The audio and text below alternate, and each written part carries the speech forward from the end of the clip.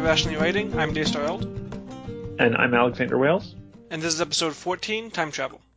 So last time we talked about prophecies and how they tend to undermine a lot of what people can enjoy in fiction, like organic motivations in characters and tension in action scenes and things, if you know that certain characters are going to be alive, or making it so that the challenges and conflicts in the story are very contrived. But in prophecy is kind of an implied time travel of data. So how would you differentiate the two in terms of the value that time travel can put in stories versus prophecies?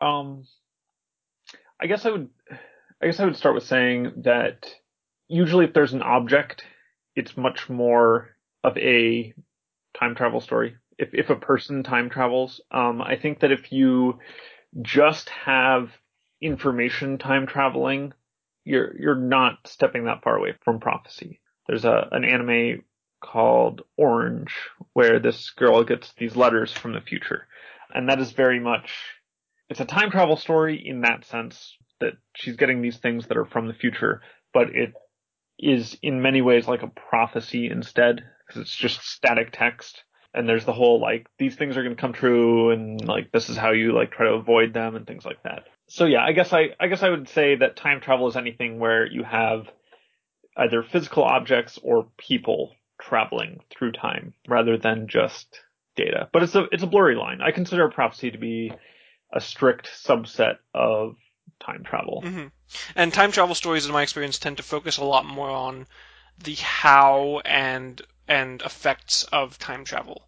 Like, prophecy stories very rarely dip into, like, where the prophecies come from and how what they mean for free will. And time travel stories usually will delve into those as a matter of course, like in terms of the main way to resolve the conflict that the time travel represents. Yeah, and I think that there's a lot that I placed under the time travel umbrella. I think a lot of alt history is time travel, like the 16 whatever, the Ring of Fire series is this like coal mining town gets transported back in time into Europe in Germany. And that's a time travel story. These people are moving backwards in time, but that's just sort of the setup for...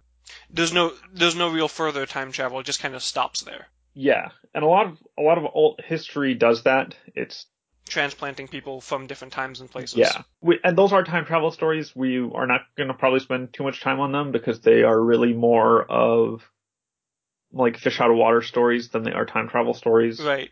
And then you have other times that time travel is used, like there's a movie called Kate and Leopold, which is a romantic comedy with Hugh Jackman, and Lord that comes from the past into the present? Yeah. He comes from the past into the present, and then he has this romance with this, like, Meg Ryan, who's a businesswoman executive, and then it's a fish out of water story, but then he goes back and spoilers for this movie, but he goes back in time, and then she like comes to live with him, and it's sort of about this clash of cultures thing. And she presumably doesn't kill everyone around her with the diseases from the 21st century.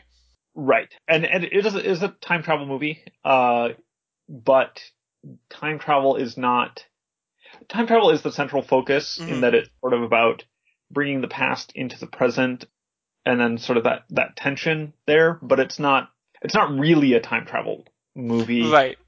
In that its focus is not time travel as such. It's about the past and the future and the sort of tension between them.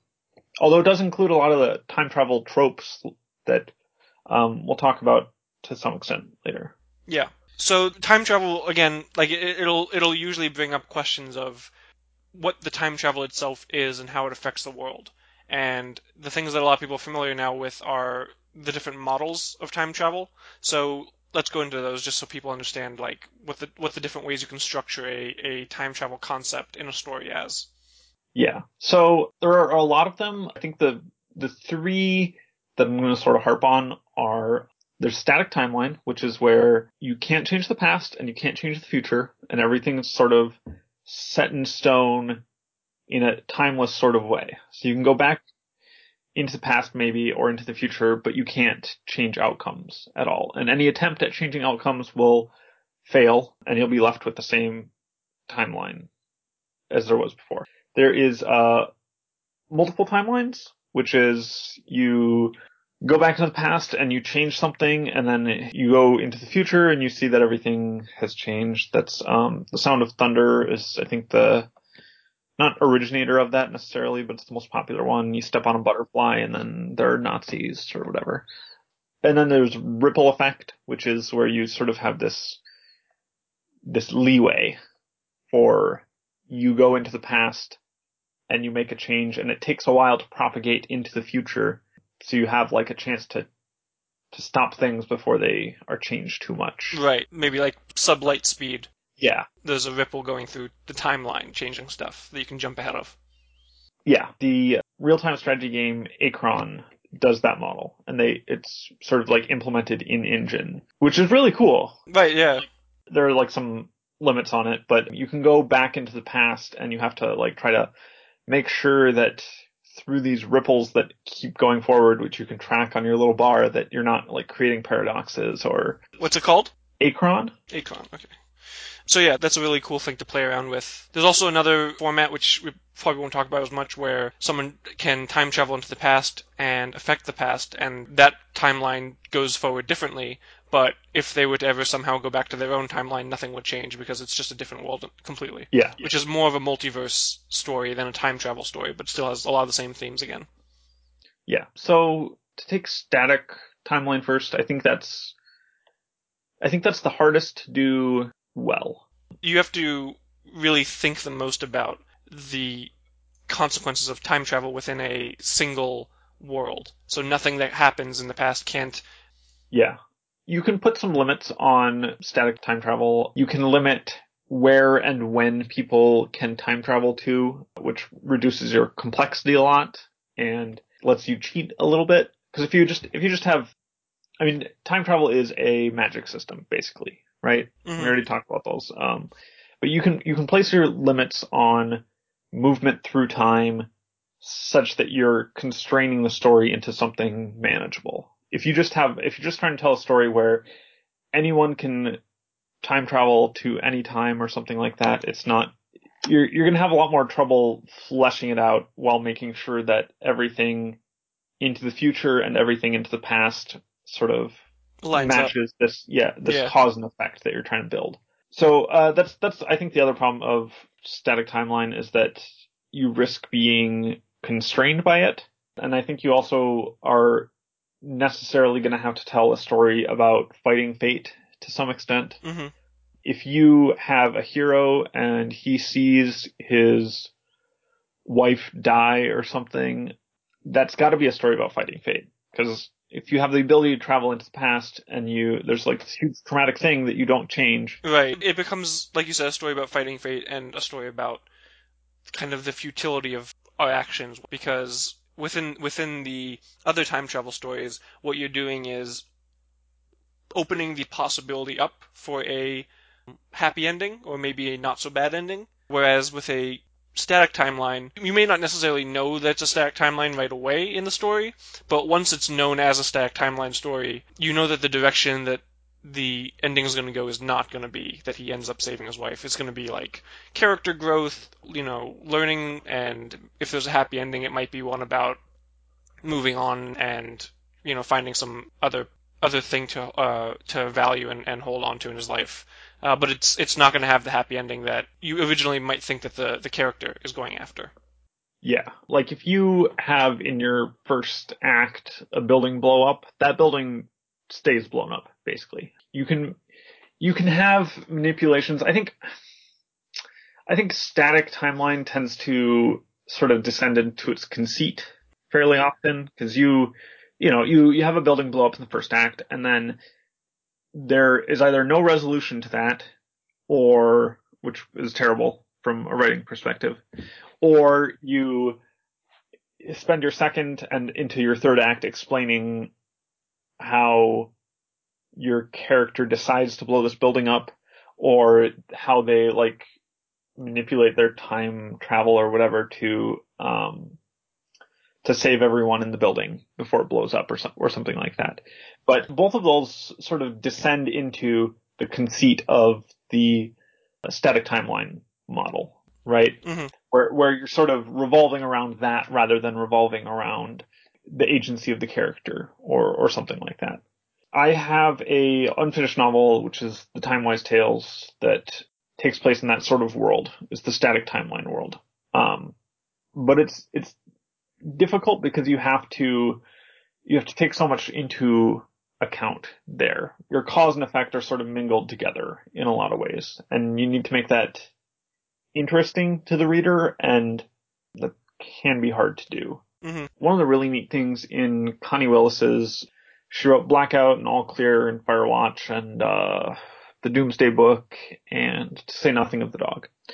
And these are all using the same static timeline model, but they have this conceit of slippage where you try to go into the past and you don't always end up at the correct date or in the correct place. And that sort of greases the wheels as far as making your cause and effect line up.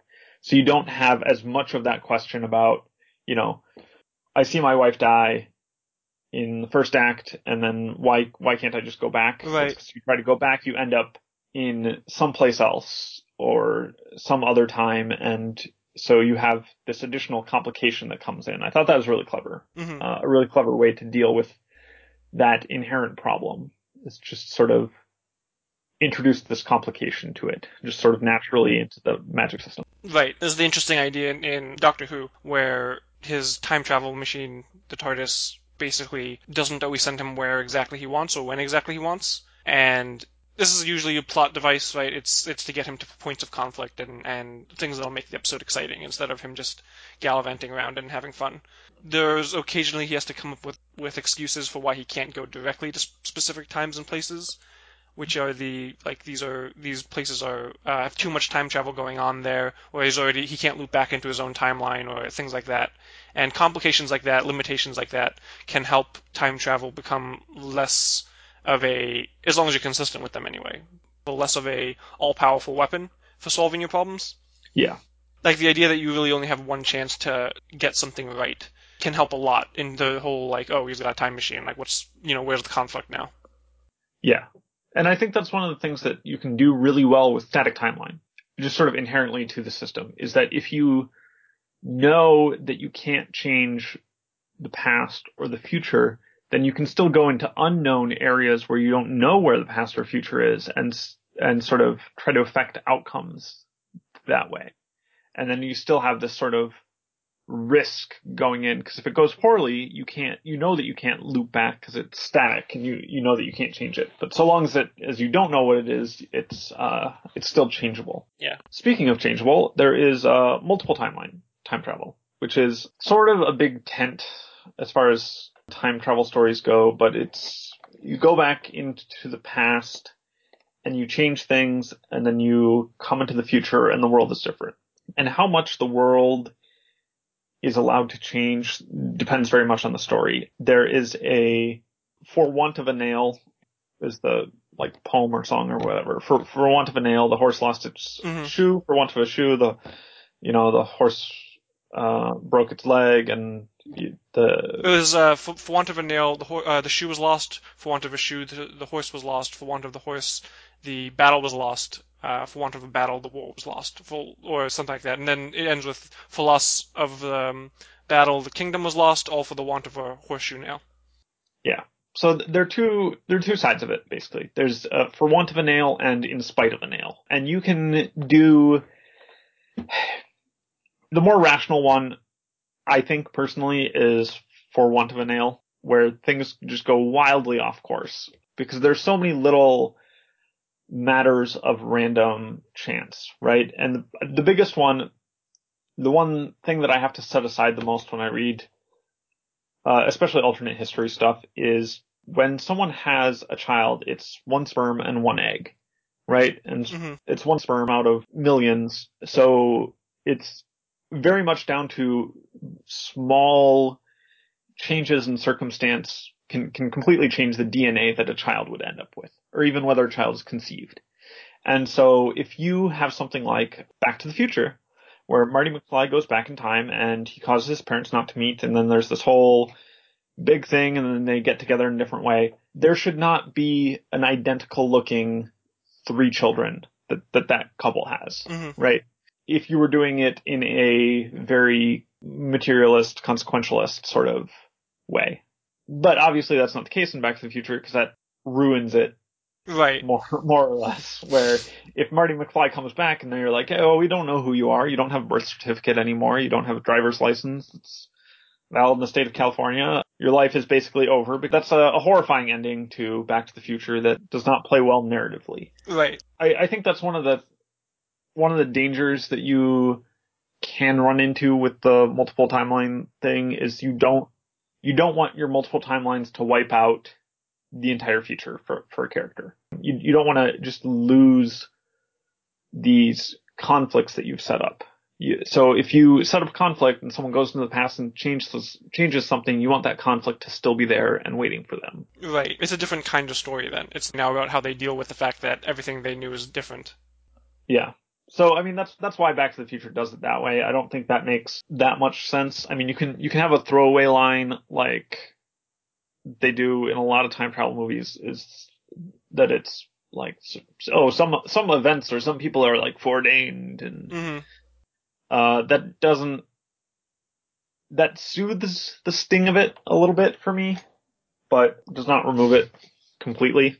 Like if you travel back in time to like the Civil War and then you come back and all of human history is as it was, Right. that does not sit too well with me.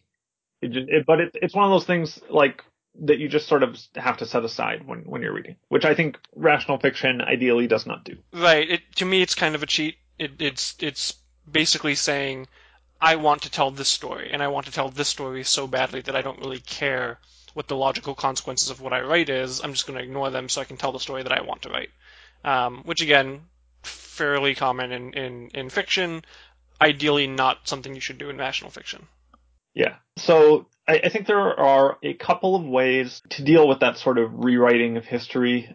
Branches on the Tree of Time is my Terminator fanfic, and it follows the multiple timelines model. The Terminator franchise itself, the first movie is pretty much a static timeline movie. It sort of like wraps around on itself, and you're like, oh, okay, this thing at the end caused this thing as big. And then the subsequent movies are not that. It's somewhat debatable. I argue this with people online a lot, but I think that there's no way to necessarily make sense of Terminator if outside of the multiple timeline model, Mm-hmm. because things do change. But in Branches on the Tree of Time, how it's sort of justified that any child of Sarah Connors is going to be Focal. the savior of mankind. But it's not because of any genetics or anything like that. It's because they would be Sarah Connor's child, Mm-hmm. right? And that's the common denominator among these saviors of mankind. Like if you potentially were to have her child be taken away from her at birth and then raised by someone else with a different name, that child would not become the savior of mankind because they're no longer identified as Sarah Connor's child by everyone else. Yeah, and I think that is, it's sort of this hokum nonsense that in the Terminator movies that, Sarah Connor destined to have this child who grows up to save the world. Right. Dealing with self-fulfilling prophecies of time travel is important because it indicates to the reader and the viewer and everything that, like, you're aware of the usually unintended consequences of things like that, right? Like, people aren't going to usually go back in time with the idea of, like, look, we just need to go back, set these rumors in place so that what we want to occur happens by lieu of self-fulfilling prophecy. Or if there are stories like that, I haven't read them yet, but they'd be pretty interesting ones. I mean, Branches on the Tree of Time is probably my favorite time travel story that I've read. I've usually been irritated by time travel stories in one sense or another, but found them entertaining. But they very rarely will deal with that level of thinking with time travel. Yeah. Like, I can accept that World War II happens in a lot of timelines, Mm-hmm. but that it happens in this, because, that World War II is sort of a consequence of a lot of things. Of a lot of things that are just going to be there. Even if you don't have Hitler, you probably are still going to have World War II. Command & Conquer Red Alert games are famous for basically having someone answer the question of what happens if you go back in time and kill Hitler, and the answer is World War II happens against the Soviets instead. And basically, Germany is on the Allied side, and the Soviet Union is the main aggressor in World War II. Yeah, but so long as you have these forces that are still sort of, so long as all the fundamentals are there, you're Right. still going to have World War II. I think that that's a good way of dealing with the multiple timeline issue of I go back in time and then I come into the future and everything is different. Right. The other risk I think that you have for multiple timelines is that you can remove too many consequences. If you can go back in time and just fix your mistakes, or you can go back in time and have your wife be living again. If you don't have constraints put on your time travel, it just makes conflict sort of meaningless. If we know that if our hero dies, we're just going to switch to a different perspective from a universe where they live, that saps tension from the story, which is a bad thing. And that applies to any like multiple universe type thing. That's Rick and Morty does a lot of stuff with multiple universe things, and it's not a drama or anything, so that's fine. But if you were doing a drama, having someone die and then just stepping in a new universe to get the replacement, it sort of takes all of the drama out of that death. And I think that's something you need to be really aware of if you're doing the multiple timeline thing. Mm-hmm. That you're not taking tension or drama out of the story by making things too easy to change. Right. And that, again, if you're going to change something, think about it realistically, like the changes that would result, the butterfly effect, so to speak. There's a lot of times when like someone will change something, something very superficial and directly tied to the change that they made in the past will show up in the future. There's a comedic scene in Dragon Ball Z Abridged where someone is punched between the legs. A male is punched between the legs very hard. And as part of a brief flash forward to their children in the future, one of the children who was already born before that point is there with another child who was born after that point. And the younger child just slowly fades out of existence as the other person talks to them. And after a moment, they go, "What am I doing out here?" And it's funny because obviously like they just had their memory wiped of their younger brother, but like they wouldn't even be standing out there at that time without that, right? Like it's not like a ripple that's just focusing in on just this person and everything about them.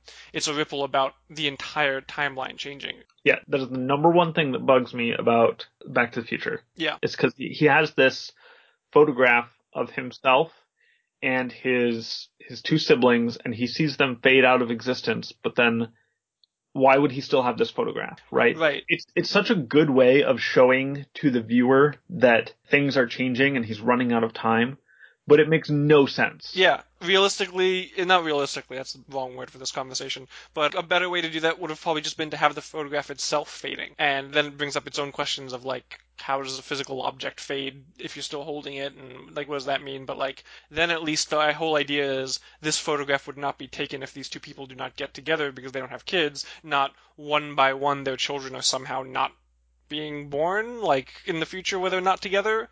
I don't know. Yeah. And I love Back to the Future. It's maybe not my favorite. I think my favorite is probably Primer, but I love Back to the Future, but their visual way of showing the changes doesn't really work for me. Right. And once again, these things that we talk about, not to say that you can't enjoy a time travel story that breaks these rules. Our idea is just like, let's identify what does make them problematic and try to fix them. Yeah. There's still lots of entertaining time travel stories. Yeah. Looper. Looper, oh my god. Too. Yeah. And I liked Looper. Yeah, I thought it was great. Very, very fun movie. There was, this guy like looks down at his arm and then there's a message carved into it. And it's like, well, I mean, are your memories also somehow not caught up? Why are you still in the same place if you know it doesn't make any sense, but it's a really engaging visually scene. Impactful to see him sort of like losing body parts. I thought it was like horrifying and really like impactful, but at the same time, like 5 seconds after the scene was over, I was like, that doesn't work at all. Yeah, that doesn't work at all. Like you haven't established a model of time travel under which this is sensible, right? And not only does that not really work even in itself, but it doesn't work for the rest of the time travel in the story, kind of, because there are other times when people do suddenly remember things that happened differently in the past. Yeah, and Looper sort of discards all this by just saying, "Oh, if we start talking about the mechanics of time Right. travel here all day," in a very funny meta way that doesn't solve anything. Yeah, it's the timey-wimey, wibbly-wobbly Doctor Who line. It's in today's genre-savvy world, you have to be aware of the fact that time travel is going to raise a lot more questions than answers, and there are really very few satisfying ways to cross all those bridges and make them all nice and neat. But you try because you don't want your readers and viewers distracted by things like that while they're watching the movie. Yeah, and especially not if you're like billing your time travel as rational fiction. Right. So how much do we need to talk about ripple effect? So the ripple effect is kind of the what most people think of when they think of time travel. Stacked timeline is more realistic but less intuitive. It's not as fun as a lot of other time travel. Yeah. The multiple timeline one is more fun but also more disastrous. Yeah. And I think it partly dips into a different genre. Yeah, whereas the ripple effect is the one that you see a lot in, like we were talking about, movies that don't really put too much time into consistency of the time travel. And I mean, I'm sure there's a way to do them rationally somehow. You just have to make up and then establish rules that you set very cleanly in the Yeah. narrative. Which is why I think Acron, the RTS game, is a really good example because it's all done in a computer. It's all done in an engine that's capable of handling Right. all of the issues with ripple effect. There was a great TV show. There was only one season called Flash Forward, and Flash Forward was basically everyone in the world has goes into a brief coma and dreams about something that will happen to them X amount of time in the future. I forgot exactly what it was. I think it was like 3 months. They figure out what some people see a calendar in their vision, so they know what date it is. But some people are just doing regular things with their life, nothing special. Like one guy is just like sitting in a bathroom stall, so like the whole time, so he's got nothing. But other people are like in life and death situations. Other people are like married to someone different. They're in different countries, and everyone wakes up and is after everyone gets over the panic of thousands of people dying in car crashes and plane crashes and stuff, just figuring out like what happened and how true these visions everyone has are. And they explore it really well. A lot of people who didn't see anything in their flash forward basically become nihilists and realize, not nihilists, but fatalists, and realize that they're going to die some point between now and then, so they just kind of go all out with their life. And one character is distraught over what he believes it's murder, but it's accidental. He kills someone in the future, and he really does not want to kill that person.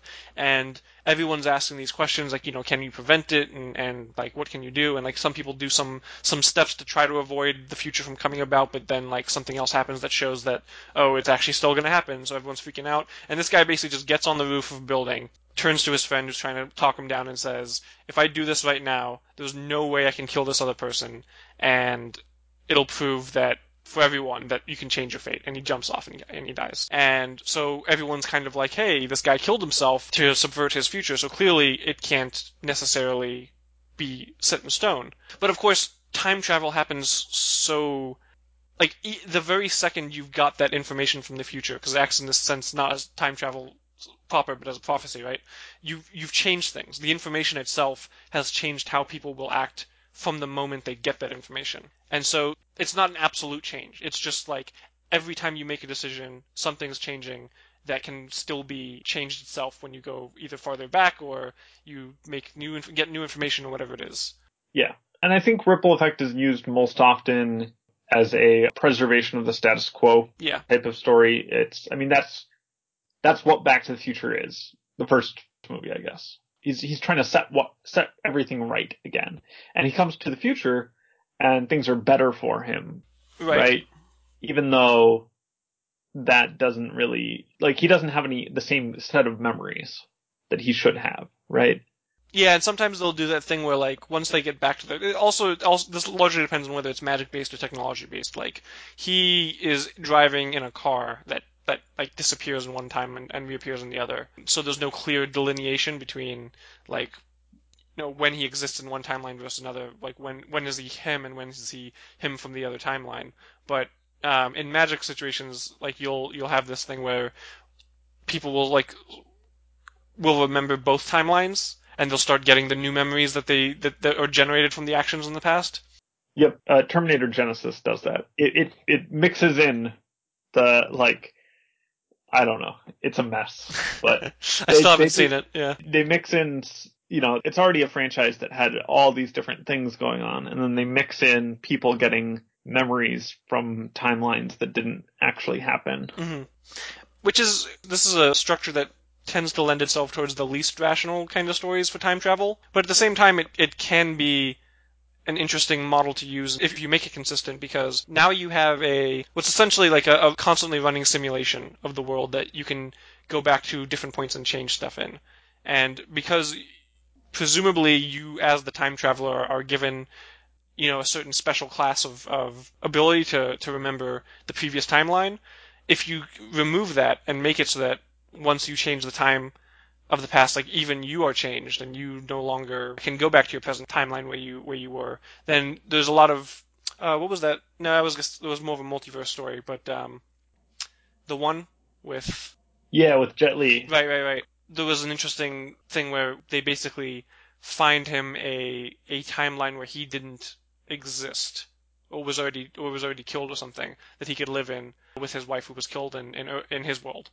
Yeah, And that kind of idea of like, I can change the past and then go back to the present with things better. You're basically doing a multiverse thing, but you're doing it all in one world. You're just pretending that the multiverse kind of all the potential possibilities that can happen from people changing the past are happening now. yeah, And I think it really becomes problematic when you've got multiple people changing the timeline, because then you've got different time ripples. It's like, what if you're just living your life day to day and then things just change on you? Like, you wouldn't even know it, presumably, because you weren't a time traveler that changed things that time. yeah, It might be interesting if there's like multiple time travelers that, like, once you've time traveled, you will retain your memories of time travel regardless. But in that situation, I guess it's easier just to do multiverse anyway. I don't know.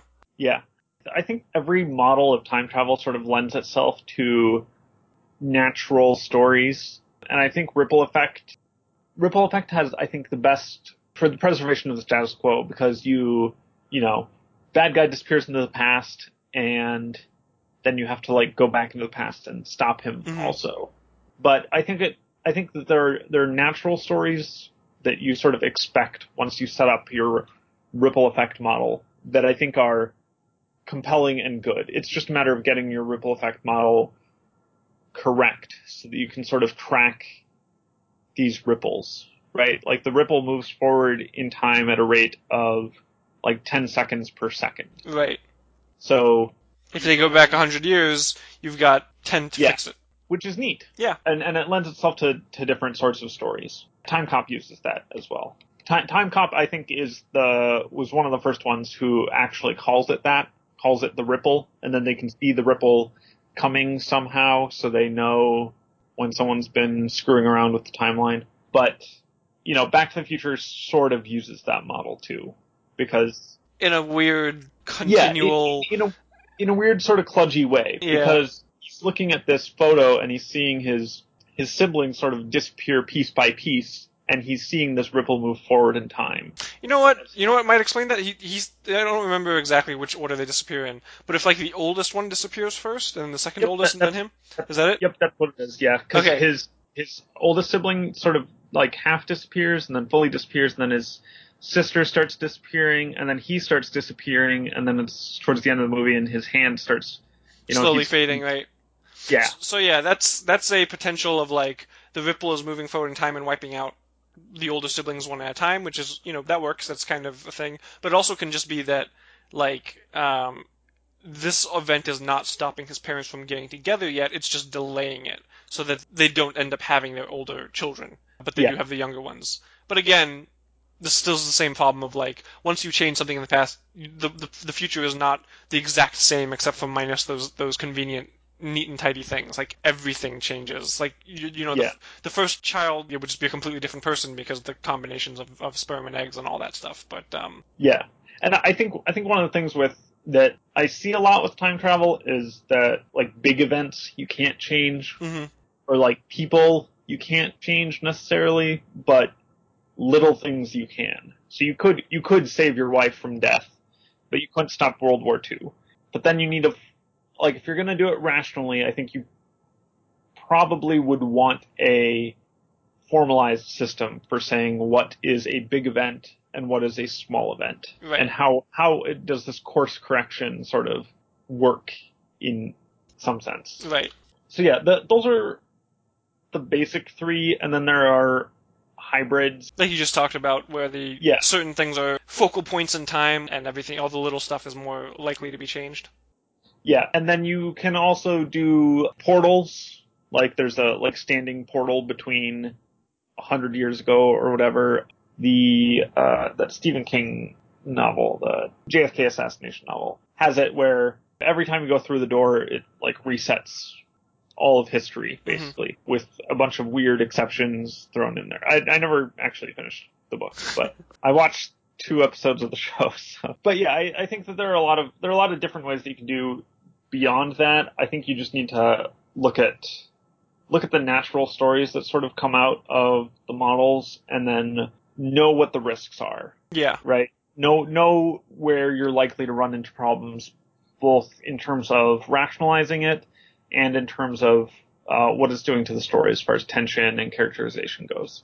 One thing I did want to mention is for the multiple timelines model, I think Primer does a very interesting thing where you have these people who go back in time, right? And it looks at first like it's a static timeline as you're sort of watching it, because they see themselves leave the storage area, and then they go in and they get in these time travel coffins, basically. They go back in time, and then they themselves leave that storage area, and everything is self-consistent. But it's multiple timeline model sort of disguising itself as the static timeline. Right. And in order to get around the problem of devaluing characters by just having 100 universes, then right. protagonist if there are 99 left. Yeah. Or if every conflict can just be sort of washed away. They have, their time travel model is such that when you go back into the past, you have to deal with your duplicate there. So you can't just, be like, oh, my wife died, I'm just going to go right. and undo it, because there is your own self back there, and then you have this moral dilemma. Do you kill them, or do you drug them and keep them in the attic? And if you're willing to do that, then who's to say that your clone from the future wouldn't do that to you? Yeah, so this is something I wanted to also bring up in time travel stories. It's always about the characters themselves moving back or forward in time. It's very rarely about, this is the present day and everyone's happy and pleasant and well, not, but there's problems in the world, whatever. And then someone from the future comes and then needs to stop things from going terribly wrong. Terminator's kind of like the main example, trying to stop apocalypse and stuff like that. But it's much rarer because there's very little from the non-time traveler's perspective that they can do in that circumstance, right? The agency is all in the time traveler who knows what's coming in the future and wants to prevent it, whereas the average person may not even be aware that the time traveler shows up or anything. But once the time travel starts occurring in the world, it should keep going, right? There's no point in time then when people should just be like, all right, we've fixed everything, and now time travel is illegal. Good luck with that, right? Presumably, something is always going to warrant people going back in time and changing stuff, which brings up an interesting question of are time travelers around us now? Would we even know about it? Is there some secret time travel war going back and forth, and is everyone just kind of being affected by it without realizing it moment to moment? Which I think is a lot of unexplored space in stories, but maybe I just haven't read enough time travel fiction to know. No, I think that's true. Because I love time travel. I watched Kate and Leopold. So I read a ton of time travel stuff. It's pretty uncommon. It's certainly very popular to have sort of time travel way stations where there are but a lot of that just sort of plays into alt history or fish out of water stuff. Right. It's not about time travel per se. I highly recommend Palimpsest by Charles Stross, novella about time travel. It's probably one of the best I've ever read. What's it called? Palimpsest, which is a term for, if you have a sheet of vellum and you write on it, sometimes you're coming to that sheet of vellum 10 years after the fact and you don't care about what's written on it anymore, so you sort of scrape it away. Uh-huh. You can like scrape the layer off and then use it as a fresh sheet.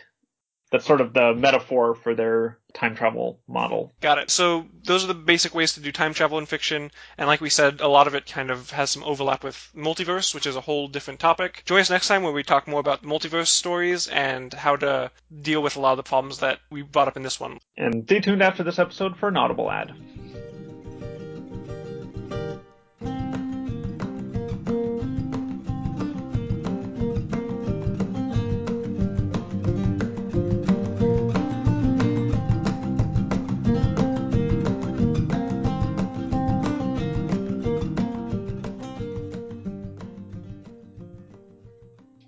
Audible is offering a free 30-day trial with 1 free book credit for anyone who wants to support the show. The book that I'm going to recommend this week is How to Live Safely in a Science Fictional Universe by Charles Yu. It is a time travel book that has a lot of other elements put in, a lot of science fictional things, as the title suggests. It deals a lot with fate and how to fight it, and is to some extent a character study. I really enjoyed it. It is a very meta sort of book that knows its tropes very well and knows its science fiction very well and plays with it in a lot of, I thought, really pleasant ways. So if you want to go check that out, go to www.audibletrial.com/rational, and you can get a free 30-day trial and 1 free book credit.